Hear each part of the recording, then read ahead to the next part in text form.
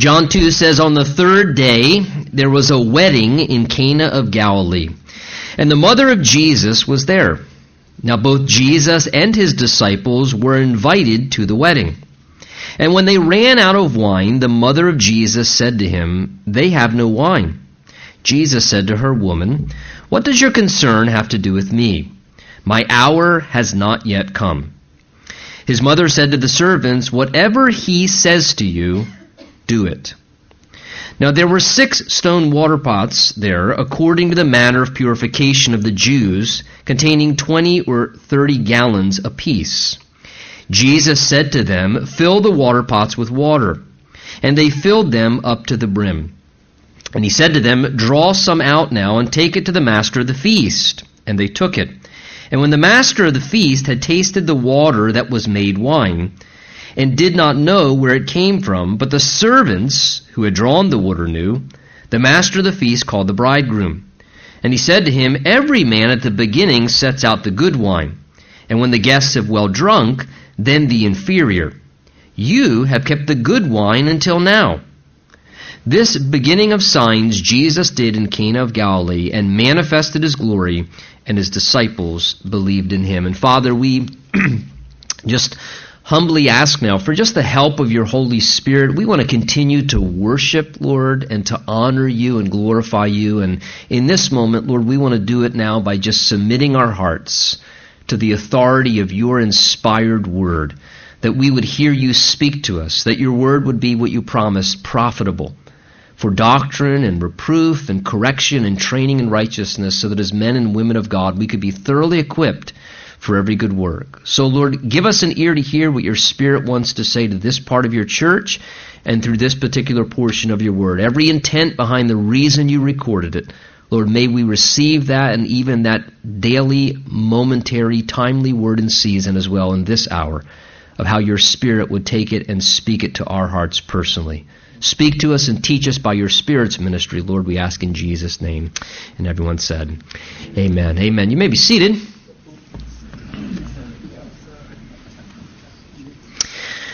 You know, one thing that's a constant guarantee in this life, even with the absolute best of intentions and efforts on our end humanly, is that sometimes problems are going to arise. And in fact, sometimes problems are going to arise that are going to certainly need help to be resolved. But the wonderful thing here this morning is this, is that our Lord Jesus is a wonderful problem solver. Would you agree with that? He's a wonderful problem solver. Whether you take the biggest picture of how Jesus solved this huge problem of the sin of the whole world by his life and death and resurrection, or whether it just be the reality of how Jesus can also solve problematic situations of just everyday life in a fallen and sinful world. Jesus is a great problem solver. And everything that Jesus does by his wisdom and by his power, the other great thing is this, he does really, really, really well. Really well, in such a way whereby when the Lord begins to work, many times, like in our story here, it leaves people kind of surprised and impressed in such a way where they kind of go, wow, this is better than anything I ever expected.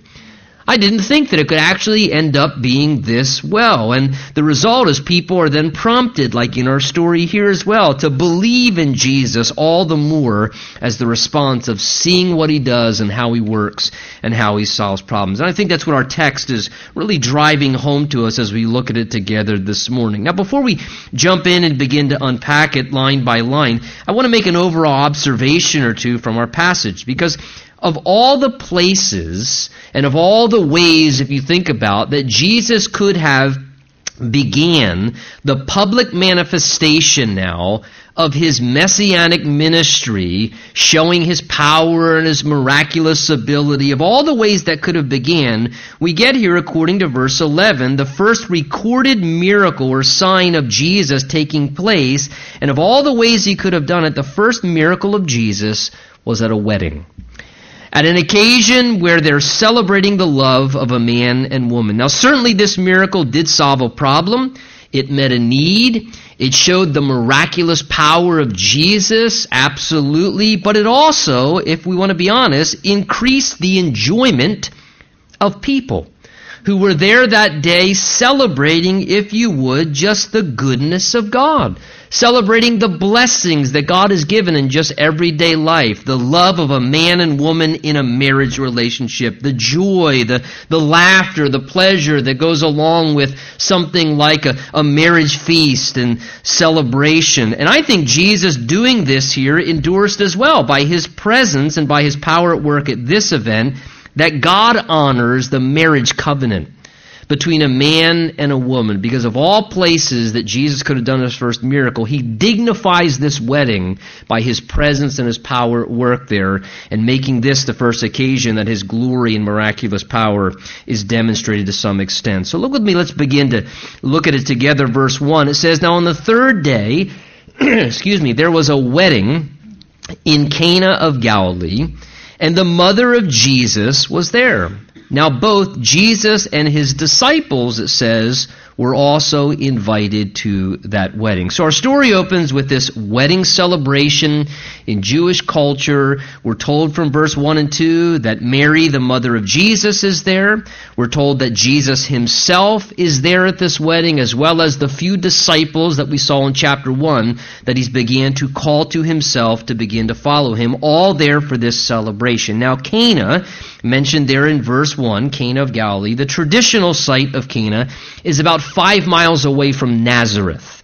And again, we know Nazareth was the hometown where Jesus grew up. Remember our last few verses of chapter 1, Nathanael struggled with the concept, can anything possibly good come out of Nazareth, which was where Jesus the Messiah was basically raised and brought up in that area. So Cana is about 5 miles away from what you want to say the hometown of Jesus, where he grew up and where he and his mother Mary and other brothers and sisters lived at. So it's very likely, we can't be dogmatic, but very, very likely that this wedding couple that's celebrating in Cana here is maybe the extended family or friends of Jesus' biological family on earth, and because it's nearby, they're invited to the celebration. And weddings, keep in mind, in that culture especially, were quite a festive occasion. I mean, you're talking a pretty big deal when a wedding would take place in a town or a village or city in that day. The whole community would be aware and involved.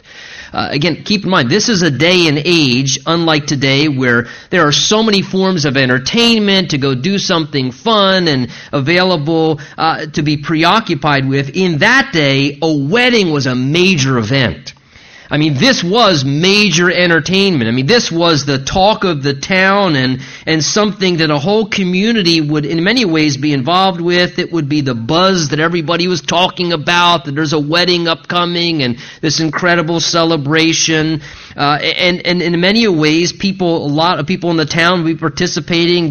There were people parading through the streets as the bridal party would go through the process that they did, and wedding feasts as well lasted up to a week long.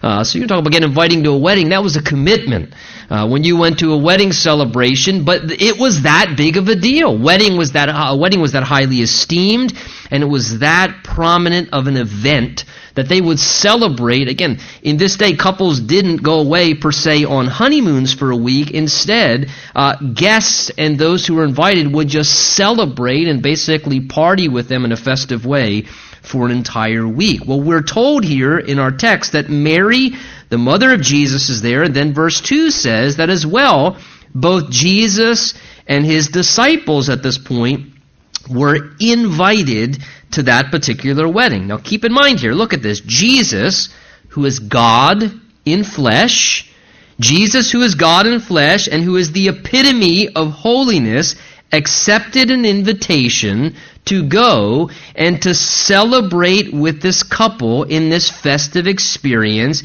and to enjoy and to share in their happiness and the pleasure and the enjoyment of that festive event, which I think is just a great reminder, because sometimes people have an odd idea.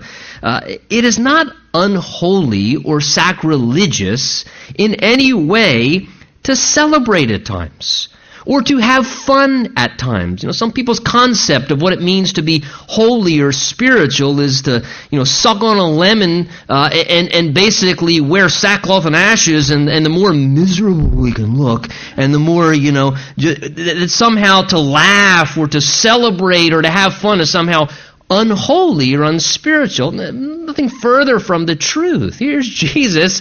His first wedding is at his attendance at a wedding celebration and basically enjoying himself with the festive experience. And they even danced at Jewish weddings. Maybe we should delete that from the tape. Or not tapes anymore. Shows how long I've been teaching the Bible. It used to be tapes, CDs, whatever, podcasts now.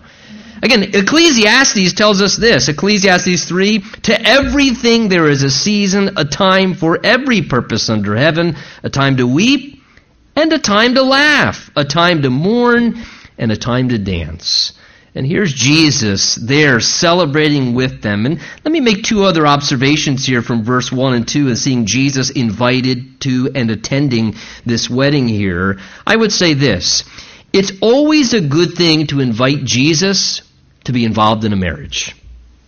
It's always a really good thing to do that, to invite Jesus to be involved in a marriage, to be, if you would, that representation of recognizing marriage was God's idea. He designed the whole institution originally. This was God's plan. And perhaps, I'm sure you would agree, there would perhaps be less broken marriage relationships today if more couples in our world would consciously invite Jesus, invite the Lord to be a part of their marriage and their wedding and their relationship romantically as a husband and wife. Inviting Jesus' presence to be involved in a marriage relationship is a very wise and stabilizing and healthy thing to do. Again, the book of Ecclesiastes says that it's that threefold cord that's not easily broken. Again, that third cord is having the Lord intertwined in a relationship between two people. So I just say that to say, remember today, if you're still single, whether you're a single adult, whether you're a young person, and marriage is in your future, please remember, it is good to invite Jesus, it's good to invite the Lord to be involved in your marriage. Which means that, for starters, you should probably have two people who have the presence of the Lord in their lives. If you don't have that, he's probably not being invited to the marriage. So invite Jesus into that marriage relationship. Be sure of that. Be wise from the start. And realize today, if you are now married, even if Jesus has not been or has never been a part of your marriage relationship, that does not mean that you can't still ask and invite for his presence to get involved now. Invite him into the marriage relationship. Even if your spouse doesn't want to, that's fine. Invite him into the marriage relationship because that is really the wisest thing you can do. And he'll gladly accept the invitation and he'll become involved, and his presence can begin to make a very big difference. The second thing I would say is this, is as we look at this section and what's going on here, I think you can see by way as well that whenever the presence of Jesus is invited to any situation, not just a marriage relationship, but you invite Jesus into any life situation, whatever it is that you're doing, the life activities involved, and invite Jesus into it, problems start to get resolved. And good things start to happen. And all of a sudden, things start to get better. That's what happens in the story. Because they invited Jesus, not just because it's a wedding, because Jesus was invited, problems got fixed. And things got better and better and better as things progress. So whatever your life situation, whatever you're doing, whatever you're involved in, always consciously invite the Lord. Lord, be a part of this, your presence, your involvement in any way. So here they are at this wedding scene. Verse 3 now begins to unfold what happens. It says, and they ran out of wine, and the mother of Jesus came and said to him, they have no wine. Now, a major social and personal dilemma arises at this point, and Mary, it says, goes and informs Jesus about her concern. Now, again, to kind of sense the gravity of this, in that ancient culture, it would be a major embarrassment and a major social failure in any public gathering to run out of resources such as food and drink if you were hosting a social gathering. Now, Add on to that, to run out of resources at a wedding celebration, that was an absolute catastrophe. It was a catastrophe.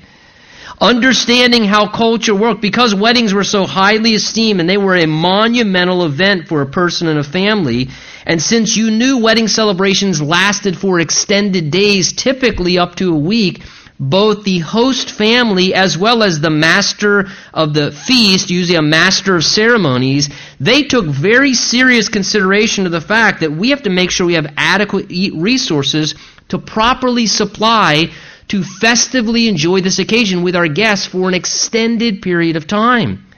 And this was something that was critical to them. And remember, again, this is not today's day.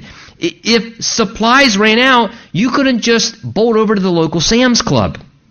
Do you understand? This was before the days of Sam's Club and Costco and just, we ran out, run over, grab. You couldn't do that.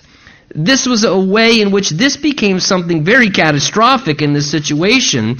And considering how the wedding practices happened, it was a huge undertaking. And imagine if you were a family who was struggling to just do your best to get by every day. There's a lot of pressure.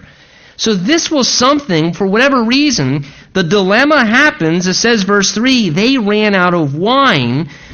And the bottom line is that could lead, you have to grasp, to incredible shame, to a horrible stigma that could come upon a family in that day and age in a small village where, if you would, everybody knows one another. And the embarrassment of that, and not only that, the lingering complaints and the disgraceful failure, and no doubt the stories that would linger where, in essence, do you remember the Guadalupe's marriage? Oy vey, yeah. And do you remember that? How embarrassing. I mean, and this would be a horrible stigma in that culture. So this was just a very, very big thing. Whatever the cause, the basic situation at this point now is resources have run out. Resources have run out. And though they may have done what they could to supply on their own, it wasn't sufficient. It didn't last. It wasn't enough. They did their best, but they came up short, and now they can't even produce what they're in need of. And all of a sudden, they find themselves in a desperate place with a problem, and they have no way on their own to resolve their very severe problem. Ever been there before? Sound familiar? Where all of a sudden, whatever it is, the resources run out. Maybe you did your best to supply on your own, but it just wasn't sufficient. And though you even maybe made your best effort, you still came up short, or things fell through, or a dilemma came about, and now you know that you have a very severe problem on your hands, and there's not even anything you can do personally to resolve that problem yourself. Listen, this is the situation here. All of a sudden, they're faced with a problem, and they're realizing, oh my goodness, how are we going to resolve this? And Mary, perhaps probably knowing the wedding couple, maybe from verse 3, we get the sense as she sort of tries to initiate to help with some influence here. Look what she does, verse 3. She brings the concern to Jesus. Do you see what it says there? The Mary, the mother of Jesus, went and said to him, informing him, they have no wine. In other words, they've ran out. This is a real problem. So she brings her concern to Jesus. Now, it's not known exactly what she's expecting of Jesus at this moment. We can only speculate. Remember, at this point, Jesus has performed no public miracles yet. He hasn't started performing his signs and miracles in his messianic ministry because it's just began at this moment in time historically. It's possible maybe she, out of respect for Jesus and how often she began to realize in his life he had such incredible wisdom that when problems would arise, that the wisdom of God was with Jesus in such a way that he always seemed to have helpful advice maybe and good counsel when problems arose. Or maybe, let's be a little more realistic with the mama-child relationship. Maybe Mary at this point, knowing Jesus, of course, is the Messiah, like a typical proud mother, is just trying to give him a little nudge here to step into his destiny. Come on, son. I mean, we've been 30 years. I mean, we know who you are. I mean, and perhaps you're like a typical proud mother. I mean, you're proud when your son's a really good basketball player. Imagine he's the Messiah. Come on. Just make Mama proud here. They're out of wine. I'm not asking much here. So again, we don't know exactly why she's saying this, but maybe part of this, it's a possibility, the natural relationship. Again, they were natural human relationships. She wants him to demonstrate who he is or even start his ministry and to begin to initiate that. Whatever the reasoning, here's the one thing that we do know, and the one thing that she did do right that we can commend her for. She brought her concern to Jesus. That's the one thing you can say she did do right in this situation. She brought her concern to Jesus. And for all of us here this morning, despite the details of our dilemmas that we find ourselves in sometimes, or despite the details and what's happened of the dilemmas of maybe other people that we somehow become involved in because we're a part of their life or we want to help them out in some way. Whatever the details of the dilemma, whether it's your dilemma or someone else's dilemma you're trying to help, I can tell you this. The wisest thing you can do, first and foremost, it's always good to bring that concern to Jesus. To bring it to Jesus. To bring it to the Lord, to inform him what's going on, to make him aware, to begin to ask for his involvement in some way. Well, verse 4 goes on in our story to say Jesus then responds to his being made aware of this by saying to his mother, "Woman, what does your concern have to do with me? My hour has not yet come." Now, through this event, we begin to see something here in verse 4. Now, Jesus seems to indicate to his birth mother, Mary, who gave birth to him physically, a definite shift here now in his life as his public ministry is now beginning. Because from this point forward, as he's now received his water baptism, the initiation of the public ministry at this point, from this point forward, the focus of Jesus, we'll see as we go through the Gospel of John as well, is directly set upon doing things in light of and in connection with that special hour, and we'll see that phrase a lot, my hour has not yet come, my hour has not.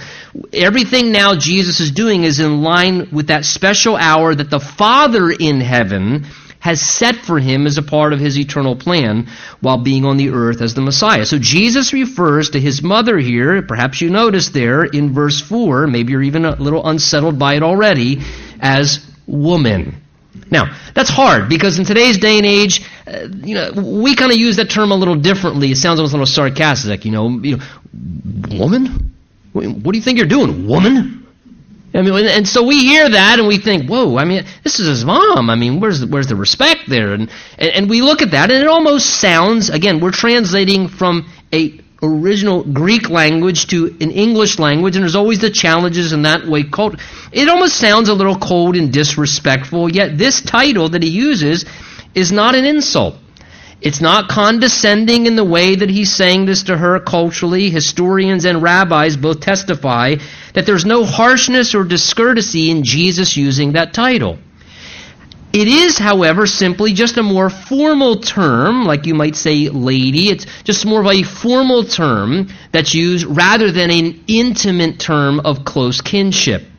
So Jesus says to her, "Woman, what does your concern have to do with me?" The idea here Jesus is getting to is he's in essence saying, "Mom, I understand that you may be concerned, but I cannot simply act out of emotion alone because I am your earthly son.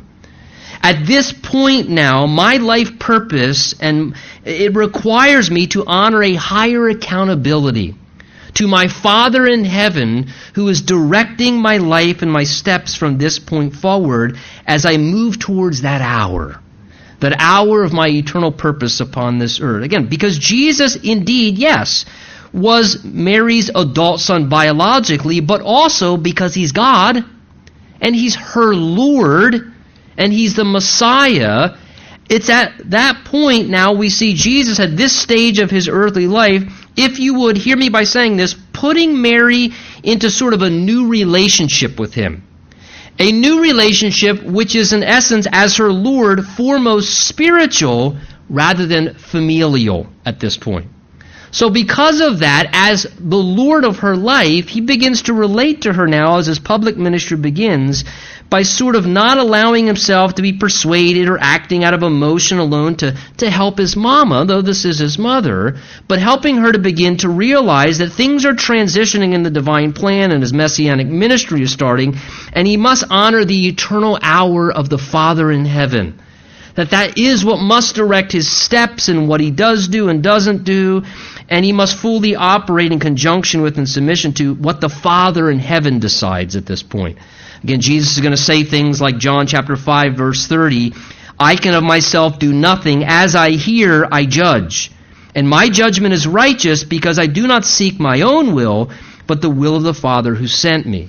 Again, Jesus, as he did things on earth, did everything as the Father determined and as the Father decided. He says, I don't say anything on my own. I don't do anything on my own. I only do as the Father directs me. And that was the grid, if you would, that Jesus during his earthly life sifted everything through, that he said and did what lined up with preparing for and cooperating with that set eternal hour, whereby he would accomplish his redemptive plan. And as a result, we see this sort of necessary change now, and this is what verse 4 begins to indicate to us, this shift happening in the family dynamic of Jesus, who is both, remember, God and man at the exact same time. And Mary here, no doubt, understood exactly what was transpiring in the midst of this conversation, and she respected and indicated by her submission Jesus' lordship over her in her life. Look at verse 5. It goes on to say, Mary then turns, after hearing that, and says to the servants that apparently were aware, whatever he says to you, do it. Mary at this point, having accepted the realities of what Jesus is saying to her, understanding the indication of his lordship, offers now, this is what I'd say, the best possible advice any human being could offer to another human being. The best possible advice, realizing that she is not supposed to be in charge and that she can't resolve things herself. And let me just say as a little sidebar, that there, verse 5, are the last recorded words in Scripture of Mary. And what she's doing is saying to humanity, whatever Jesus says, do that. And she's saying it because she has just come to realize, I can't as an intermediator go to Jesus as his mama and force him to do things. So don't ask me to force Jesus to do things. I say that because we have some in the religious culture of this day that think that that's part of the way you get things done is to go through Mary to get to Jesus. We don't need to do that. The book of Acts, we find Mary, the last time in the Bible, she's not being prayed to, she's with a group of believers praying to Jesus as someone who recognizes her lordship as well. So we have these last recorded words of Mary here. And she turns to the servants and says to them, whatever he says to you, do it. Again, best advice, best counsel, right there, verse 5, a verse worthy of underlining in your Bible there. The best counsel anybody could give to anyone. Whatever Jesus says, do it. Whatever, and again, the emphasis that Jesus says, whatever he says. Because there may have been other people's ideas in that moment. And I think the emphasis there is well worthy to be upon whatever he says, do that. The idea is his idea, his direction trumps all other suggestions and ideas that we come up with. Because when your problems arise and my dilemmas arise, sometimes people have ideas and they have suggestions. I think you should do this. We think you should do that. And this would be the right way to handle this. And I think the better thing to realize is the best advice we can give to someone, even if we're trying to give helpful advice, but to say at the end of the day, but listen, but whatever Jesus says to you, whatever the Lord's saying to you, that's what you should do. Don't necessarily do what I'm saying, don't necessarily do what other people are telling you, but whatever he says to you, his voice, his instruction idea should trump all others, especially when we're trying to work through problems in our lives. Listen to the Lord. Because he wants to talk to you. He will give you guidance. And Jesus will give you direction. Listen to his idea above all other ideas. And I think another way you could put the emphasis there is whatever Jesus says to you, perhaps maybe those last two words, like Nike would say, do it. Do it. When Jesus says something to you, do it. Act upon it. Don't just say, amen, yes, Lord. I sense what you're telling me. I sense what you're saying to me. No. Do it. Once he's spoken to you, honor his lordship. Do what he says. Don't think twice about it. Do it obediently, whether it makes sense or not. Act obediently upon the direction of the Lord. That's always a very wise and safe thing to do. So great statement here the Holy Spirit records for us in this very text here. If you're talking to or trying to help someone else solve a problem or find a solution for what they're working through, there's your line of counsel. If you have no other great line of counsel, maybe they share their problem, they lay it out, and you're just a really good listener. And you're thinking, I have absolutely no idea. No Bible text, no good counsel. I'm the worst counselor. But I do know this one sentence. Whatever Jesus says to you, just do that. That's the best counsel you can give to anybody. Or if you're working through your own life today and you're facing something, or as you go through things, take that counsel right there from Scripture and let it resonate in your mind, that the Holy Spirit always reminds you whatever he says to you, do that great counsel. Well, verse 6, our story continues by saying, now there were set there 6 water pots of stone, according to the manner of the purification of the Jews, containing, notice, 20 or 30 gallons apiece. And Jesus said to them, fill the water pots with water, and they filled them up to the brim. So we now begin to see Jesus as he starts to work out a resolution in this situation to the problem at hand. These water pots were there because it says for purification practices that the Jews observed. Now we know, again, whether it was washing of feet, that was customary. Whether it was washing before meals, they also at times, if they were very orthodox, would even wash at times between courses. So there are these large stone vessels that are there, and Jesus now uses, look at this, ordinary things to do an extraordinary work of God. Sometimes that's the way God works. He just uses ordinary things to do an extraordinary work. Verse 7 tells us that Jesus said to them, go and look, fill the water pots with water, and they obeyed and went and filled them up to the brim. Now, filling water pots, and do you remember how big and how heavy it said they were? Filling water pots like that with water would not be an easy task for those servants. Again, keep in mind, you didn't just go around the back of the property and turn on the garden hose and just start filling the water pots. They would have to take these water pots and draw the water up out of a well and then carry it back to the location they were at the wedding feast, or maybe to a nearby stream or river. And then look what it says as well from verse 6 there. Envision carrying these water pots. It says they were 20 or 30 gallons apiece. Now that's pretty heavy. That little water cooler we have out in the back hallway there, the jug on top of that, that's a 5-gallon water thing. Sometimes I have to get a little assistance because of my weakness to get one of those on there. Only one person thought that was funny. It's a joke. But that's pretty heavy, right? 5 gallons of water's got some weight to it. Now add 5 times that. Something that's 20 to 30 gallons of, that's pretty heavy. That's a pretty heavy, substantive amount of weight that these servants are having. So my point is, this was a lot of work, what Jesus asked them to do. It's a good thing, as the text says, that these were servants that Jesus asked to help him. Because it requires servants to be willing to help when things are not easy. And keep in mind as well in our story, Jesus is going to do a miracle. We know that, having read the text. Would you agree? Jesus could have chosen very easily to just have miraculously filled those water pots with wine instantaneously. He could have done that. There was no need to do what he asked them to do. All by himself, without any human involvement or participation, he could have just miraculously filled them with wine instantaneously. But instead, Jesus chose to work in a way, look at it, that involved human participation. I like that. I like that.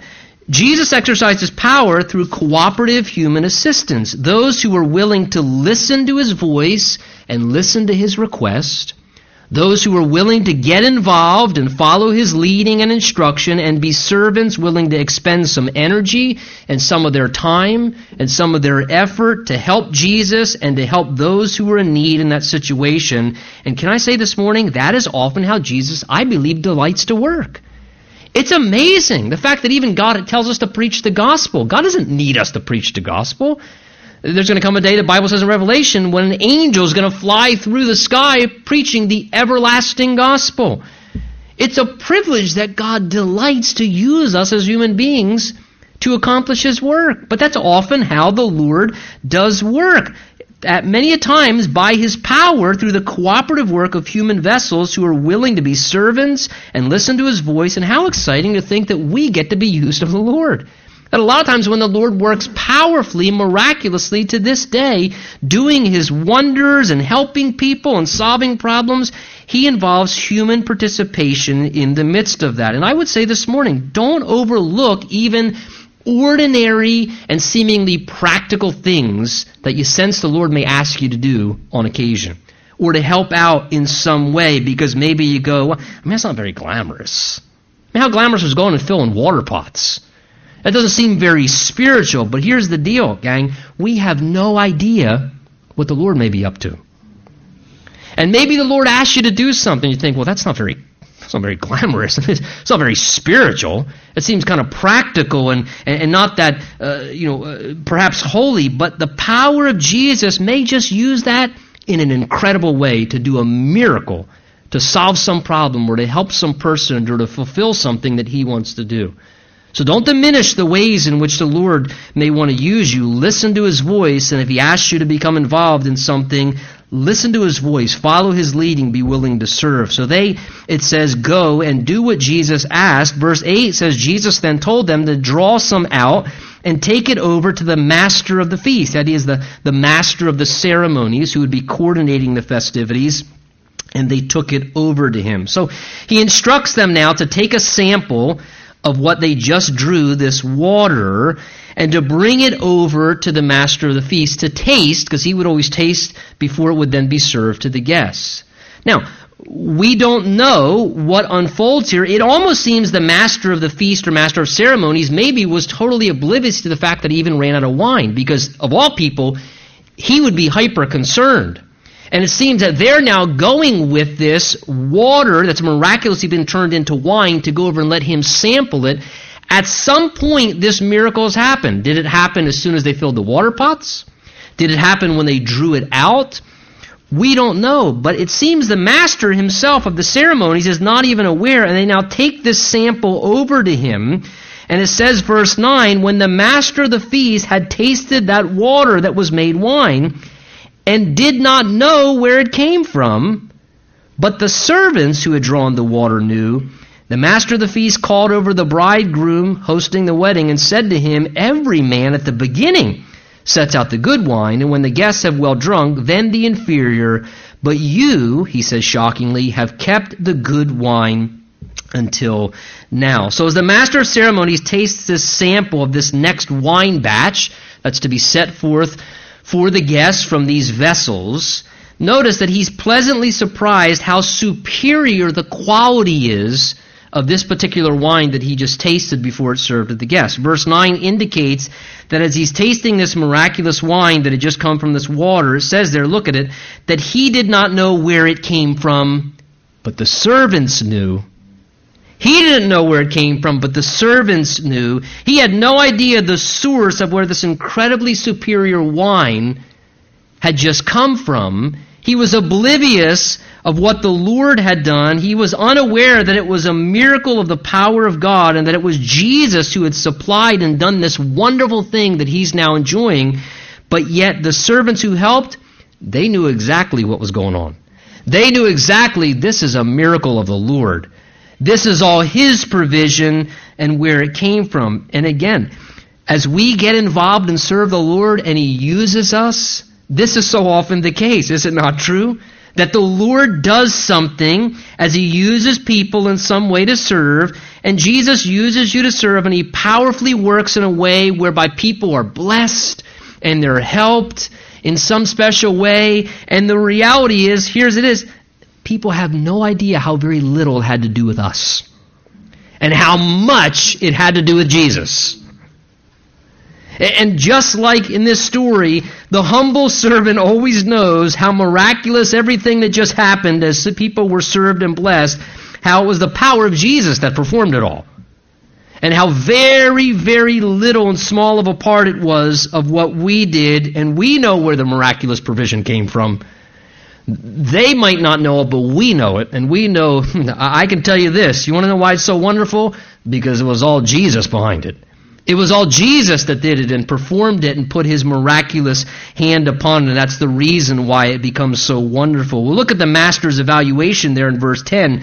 As he tastes this wine, he then unknowingly compliments the bridegroom, the host, for doing what seemed very uncultural, but very gracious, and if you would, rather kind. He says to him, wow, this is incredible, tasty. Every man usually puts out the beginning, the good wine, and then when the guests have well drunk, then they put out the inferior. But he says, you've kept the good wine until this point. Now, what was considered good wine? Well, I can tell you this, first of all, culturally, in that day and age, wine was watered down and diluted with water, typically 2 parts of wine to 3 parts of water.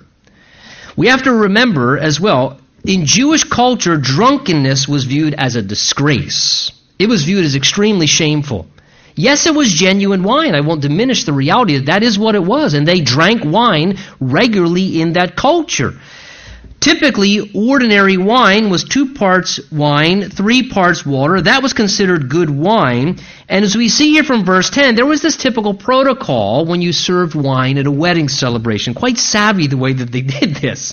It says here in verse 10, typically they would provide the good, valuable wine as the guests were first arriving. The best quality came out first. Then once everybody's senses were lowered a little bit, and they were distracted by the festivities and the celebration, and they weren't quite paying attention as much, then they'd bring out the inferior wine or the cheap wine. You know, the Costco version or whatever other wine. They bring out the cheap stuff afterwards. And cheap wine or the inferior wine was just more watered down in its ratios, but typically then people didn't notice. Now, to do that, put out the good first and then substitute the inferior later on, was perceived as good stewardship because, number one, it spared, guess what? Money. And it also spared from people getting crazy drunk at the weddings because the inferior wine was even more diluted and watered down. And it kept the disgrace and the shame from people becoming unnecessarily drunk and out of control at a wedding celebration. So shockingly, this master of ceremonies, he tastes this wine in the next vessel that's brought over that Jesus has just created that is so superior in its quality and so good. He says, wow, you've saved the best wine until now. Now, I know the question arises, was this wine Jesus created, was it of strong alcoholic content? I have no idea. Truthfully, to be very candid, I don't think that's the point of the story here. I don't think that's the most important thing. And let me just say, if that's your primary concern in the text, I think maybe your priority's in the wrong place. If you look at a passage of Scripture like this, you're almost somewhat missing the point. And I would say be careful if you're wanting to go through the Bible and use a spot like this to almost kind of manipulatively justify your drinking of alcohol to some extent by this passage of Scripture, by kind of taking the reasoning of the main point of the story. Well, Jesus created wine for people. So, hallelujah. And just be careful. I don't think that's good exegesis of the context of why the Holy Spirit records this Scripture for us. And quite honestly, because I don't even really want to address in a portion of Scripture like this the reality of Christians and liberty and drinking alcohol, because I really don't think that's the context or the point of the passage here. The point of what is being indicated and that we shouldn't miss, the bottom line in this event, is the quality of what they tasted, of what Jesus created, which maybe was alcohol-free and tasted incredible. It was the quality of the wine that was so superior, basically, listen, that when the person tasted it, they said, wow, your wine was good at the beginning, listen, But you saved the best for last. You saved the best for last. Because see, that's the pattern of how Jesus works. Jesus works in this way. Things are always good to begin, but Jesus is still saving the best for last. He's saving the best for the end. With Jesus, things only get better and better. Heaven and the marriage supper of the Lamb is the best experience yet. He's saving the best for last. Eternity and the glory of heaven. The world does things exactly opposite, doesn't it? The world makes scenes look so good up front. They put out the good stuff first. And then they draw people in with the bait of making things seem so wonderful, and then they yank the hook into people's mouth and cause people all of a sudden to be drawn into the misery and the consequences of sinful living. And people who get drunk with the ways of the world end up with an inferior life down the road. When the exact opposite is true with Jesus Christ, by drinking of what Jesus offers and creates and supplies, the love and the goodness of God does the exact opposite. By drinking deeply of what Jesus supplies, He works in your life wonderfully and seeks to bring you a good life now, and then it just keeps on getting better. And ultimately it culminates in being able to experience the very best at the end. Eternity, heaven, the glory of spending our presence with God forever and ever and ever. Well, verse 11 concludes by saying this was the beginning of signs that Jesus did in Cana of Galilee, and He manifested His glory, and His disciples believed in Him. So John, by the Spirit of God, writing, informs us this is the first miraculous sign Jesus did, as He now begins to reveal His glory, the glory as the Son of God. And it says as a result of these events, verse 11 there, His disciples believed in Him. Now they already believed in Him and were already following Him. The indication here, the language is, they believed in Him more deeply. They more further believed in Him. It was the, if you would, the wow factor of this moment now of what Jesus just did in this miracle of transformation that made them, if you would, have their belief grow. Wow! And they believed in Him more deeply. They believed in Him more sincerely. They grew in their faith in Jesus because that's often what Jesus seeks to do. He works in ways to keep increasing our faith in His credibility, in His power, and the things that He does. Notice the Holy Spirit tells us in verse 11 here that this specific miracle, it's referred to there as a sign. This is the first signs that Jesus did. Purposeful language there. A sign is an indicator of something, right? When you drive down the road, a sign indicates something. It points to something. It reveals or shows something. I think God is trying to say to us, Jesus did not just do this little miracle at this wedding, per se, just because the refreshments ran out. And oh my goodness, they're out of chips and dip. Better do something. Now's a great time. Yes, Jesus is compassionate. He helps solve problems. But there was a bigger reason. There was a larger purpose behind this. It was a sign to indicate something. And I can summarize it for you like this. It indicated this. Jesus is in the business of transformation. Jesus is in the business of transformation. It does not matter what the dilemma, what the problem, who the person is. Jesus, who turns water into wine to solve problems, Jesus is in the transformation business. He wants to transform your life. You don't be discouraged this morning. I don't care who you are or where you've been or what's going on. Jesus can transform your life. He can change you. He wants to help you and change you. And when you look at others, realize Jesus can transform lives. It's what His heart is. We have to be open to that. Let's stand. Let's pray together.